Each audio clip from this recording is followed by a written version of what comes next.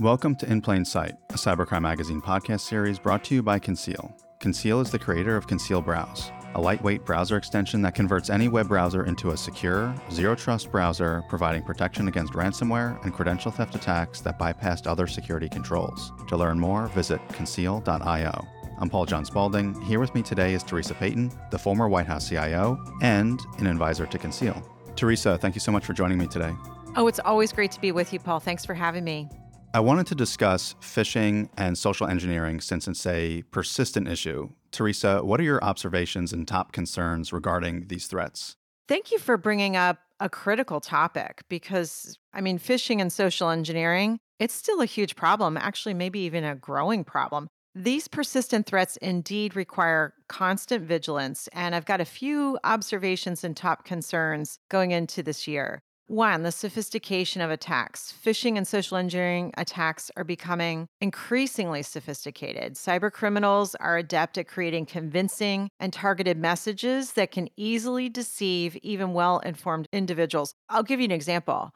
We were bombarded last summer in my company with receiving emails from human resources that had QR codes, and it was inviting our employees to scan the QR code to get access to their benefits and changes to benefits. Now, my employees know we actually have a social media channel internally in the company where we post the craziest things going on that are clearly phishing. We reported it actually to Microsoft because it was getting past all the different tools. And it was incredibly sophisticated. You know, if we hadn't been training our employees on a regular basis, they probably would have fallen prey to it. I'll give you another example. With tools such as Bard or ChatGPT, these generative AI tools, not only can you write a convincing email or text message in any language around the world that you want to, even if it's not your native language, but you can actually instruct the tool to give the tone or a vernacular that would be convincing. For example, and I'm not teaching people how to do this, I'm just saying you could see things like this happening. You could target Disney employees, and you could be from anywhere around the world and use an engineering prompt in your generative AI tool of choice that says, write this response in American English, because we speak different English than, say, perhaps our friends in the UK. And model the response after how Bob Iger would talk to his employees. And there's enough Bob Iger material out there that the generative AI could build a very convincing message. But I do want to also change the conversation. I do see where people talk about humans are the weakest link. And I want to change our thought process there. Humans need to be protected. The human user story is, I'm just a hardworking person trying to get my job done. And oftentimes my job involves responding to text messages and responding to emails. So don't call me the weakest link. Put safety nets around me.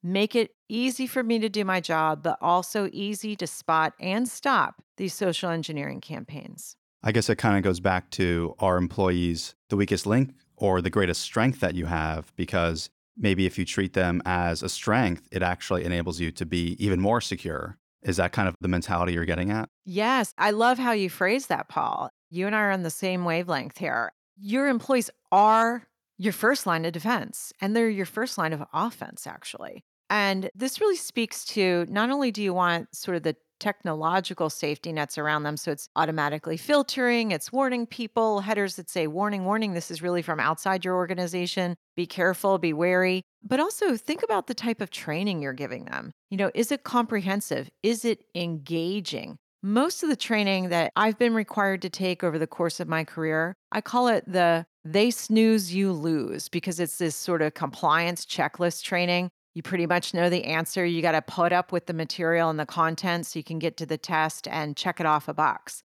No, that is not the way to go.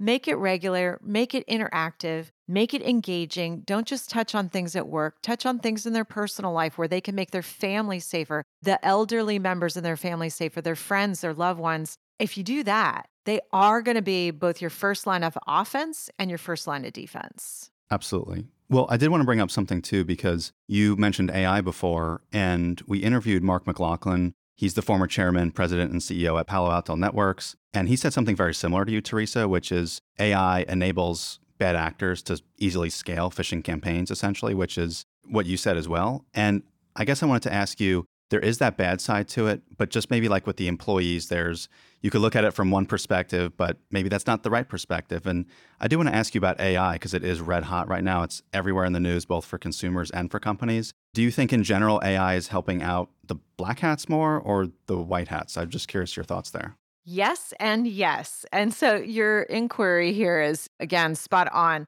There's a critical conversation that we need to have, and that is there's a dual edged nature of artificial intelligence. So, obviously, the utilization of AI in cyber attacks represents a really significant game changer for the criminals in the tactics that they're employing. AI powered tools definitely have the potential to enhance the sophistication and efficacy of the attacks. It allows adversaries to adapt and respond dynamically to any security measures that we implement. So, technology alone is not going to get us out of this. But I will say, on the good guy and good gal side of things, AI also empowers cybersecurity defenders in their efforts to detect, prevent, and respond to threats. I love what I'm seeing from different solutions that have deployed machine learning algorithms because they can analyze vast data sets and identify patterns indicative of malicious activities, maybe a profile of what a cyber criminal syndicate or a nation state looks like.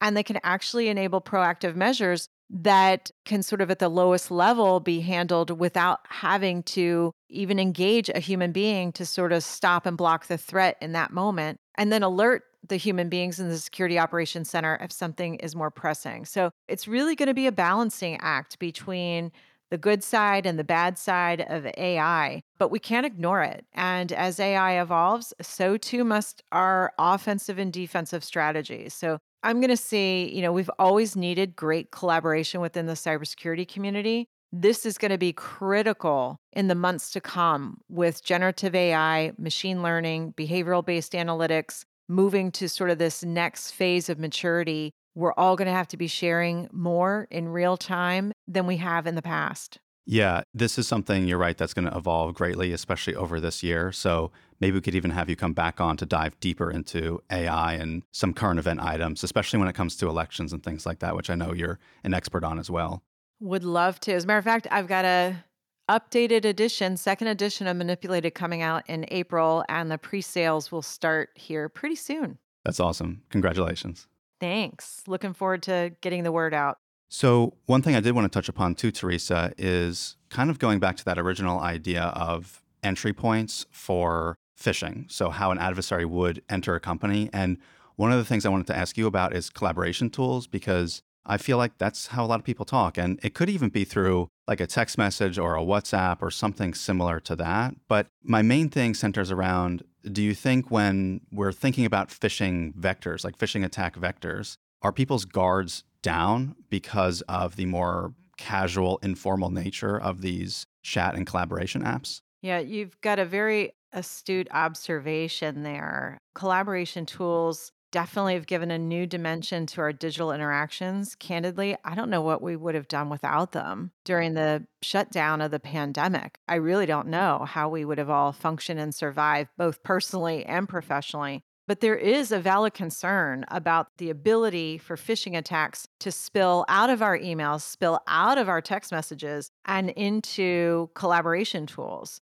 And the reason being is, we've spent many, many years training people on if you get an email, think twice before you click on a link and open an attachment. That kind of easily translates into also on your phone now. So we're able to sort of take that same training, that same education awareness. But social collaboration tools are a little bit different. They feel more casual. Sometimes they feel a little bit more like, kind of a walled in garden. So it's just kind of like we're the only ones who know we're here. And so it feels safer. A lot of times they're on big name platforms for companies that have fabulous security investments and fabulous security teams. So it feels like you can let your guard down a little bit. So there's a little bit more of that casual collaborative nature, which is good because you can be innovative and creative and share ideas. But it's bad when it comes to cyber criminal syndicates and nation states. So we really have to be thinking about this integration of third party apps, external content sharing, collaboration, chat apps. These could be potential entry points into your organization's infrastructure. Yeah, connectedness might be a blessing, but potentially also, I don't want to say a curse, but definitely something to watch out for is what I'm hearing from you. Absolutely. And here's what I would recommend because you don't want to just shut off collaboration tools. But I would recommend either your internal audit team or external audit team do some regular security audits of the collaboration tools that are being used, spot check all the configurations. If somebody does your pen testing or your red teaming, you might want to ask them to put that in scope of, one of your quarterly, weekly, monthly, whatever your frequency is, maybe put that in scope and just see what could they possibly do? Could they get access to an account? Could they move laterally from there? So it might just be a good idea to just sort of add it to your list of things that when you're taking a look under the hood and you're doing pen testing, vulnerability scanning, configuration management reviews, don't forget these tools. Well, Teresa, speaking of tools, you're an advisor to Conceal, so obviously you believe in the product. And in an ideal world, maybe nobody would actually click on a phishing link, but in the event somebody does click, the idea is that this technology would run interference for us. So you did touch upon what some companies can do for certain specific instances, but I'm curious if you have any other advice about how companies really should be protecting themselves from phishing attacks. Sure. Yes. I mean, obviously, having browser-based tool like Conceal and some of the other tools that are out there, multiple layers of defense. What email program do you use? Talk to that vendor and find out how can you maximize the security features that are already built in to stop the bad things from entering in the first place. Looking at sort of your domain name settings and, can somebody spoof your domain name? So try to put in place all of those proactive, sort of behind the scenes security measures to begin with. So again, we can let people do their jobs and whatever their job is for your organization. But then, maybe deploy some things that are a little bit more of a warning. So if somebody's getting an email from the CEO of your own company, but you're using headers that alert people that this is an email that came from outside of your domain, wow, that's going to get their attention.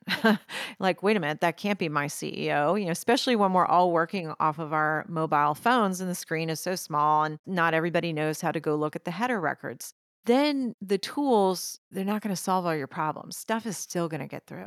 And, it feels like sometimes the tools, they block the simplest things that should get through. Like my mom loves to send me like new statistics on cybercrime. We call her our unofficial top senior analyst because she's always finding these different reports and sending them to me. And do you know our filters block my mom's emails like 50% of the time, but stuff like the fake HR email gets through. And I'm always kind of like, wow. So you have to be thinking about the fact that tools alone will not get it done. It's really people, process, technology.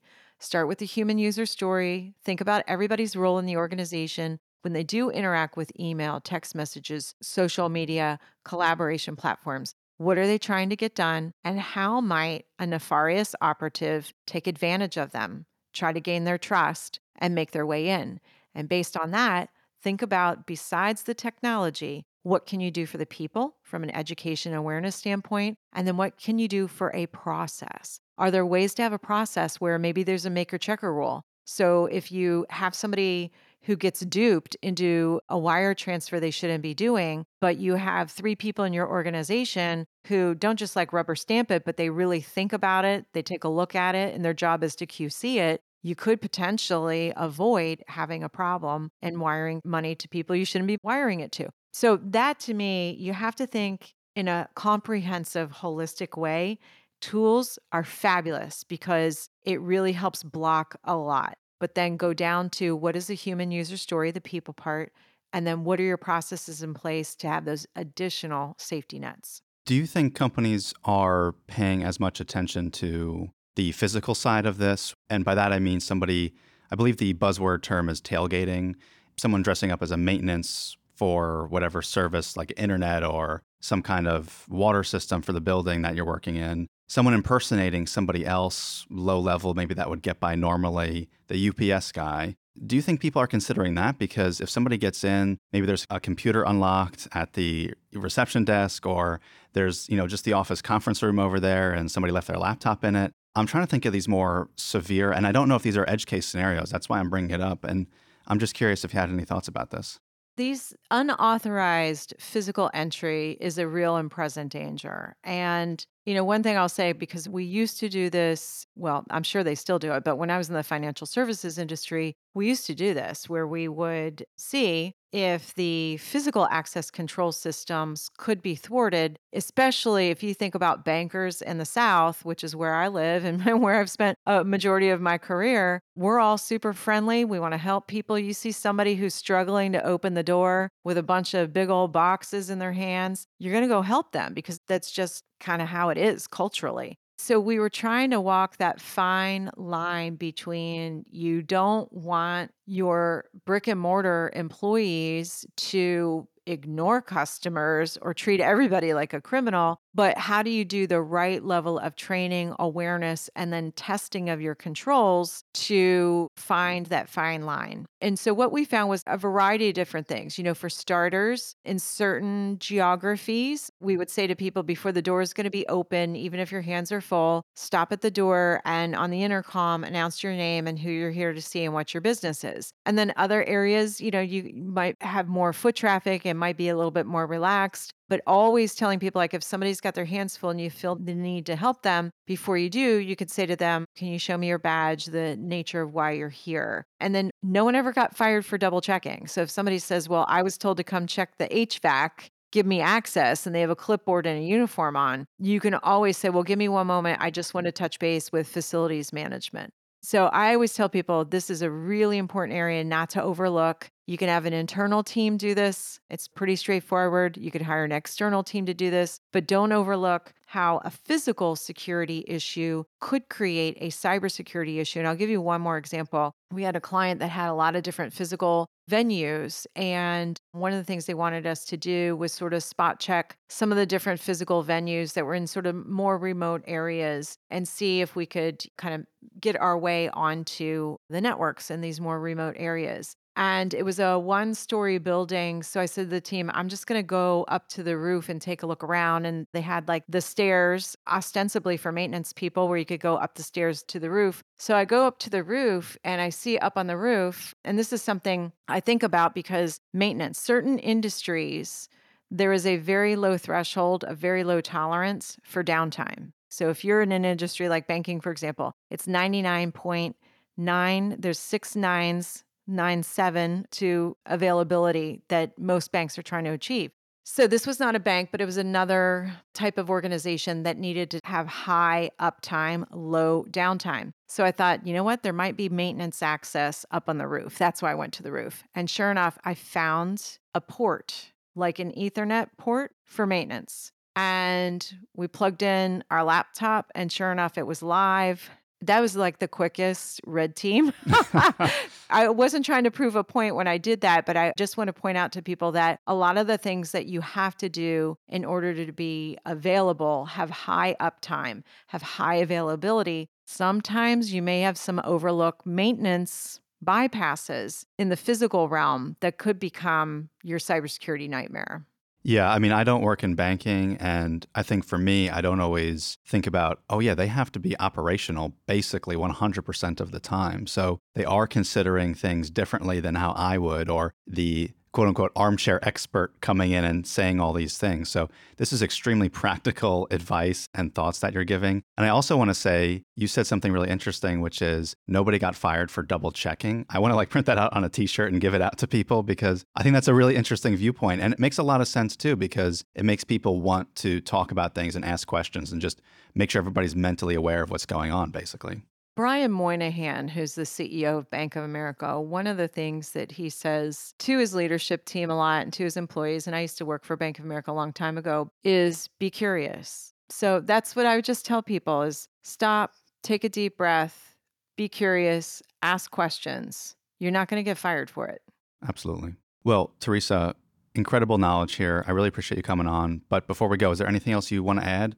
I do. Thank you for giving me a moment to do that, Paul. I've been thinking about this a lot. So I wanted to add that social engineering is coming for all of us in the form of deep fake videos and voices replicating real personas. And my fear is it could happen here in the next several months that these deep fake videos and voices replicating real personas can almost pass the Turing test, that test where the human doesn't know it's interacting with the machine. And this is going to require creative countermeasures for all of us around this tactic. One example is so if you think you're interacting with your CEO on video, just kind of pay attention to some visual and audio cues. But before something like that happens, maybe everybody should have an internal passphrase that's not easily guessed by looking at social media or kind of the corporation's website so that you can request that ad hoc during a transaction or a conversation. We're at the point, Paul, where we're going to have to be able to ensure proof of life and authenticity of the person. We're not going to be able to just rely on our eyes and ears as it relates to being on video conferencing. And so that would be the other realm that I want people to be thinking about because I do think it is a real and present danger here in the next several months. It's an exciting but scary world we live in. Theresa, I really appreciate you coming on and joining me today. Thanks for having me on, Paul. Take care. Be safe out there. In Plain Sight is a Cybercrime Magazine podcast series sponsored by Conceal, the creator of Conceal Browse, a lightweight browser extension that converts any web browser into a secure, zero-trust browser providing protection against ransomware and credential theft attacks that bypass other security controls. To learn more, visit conceal.io.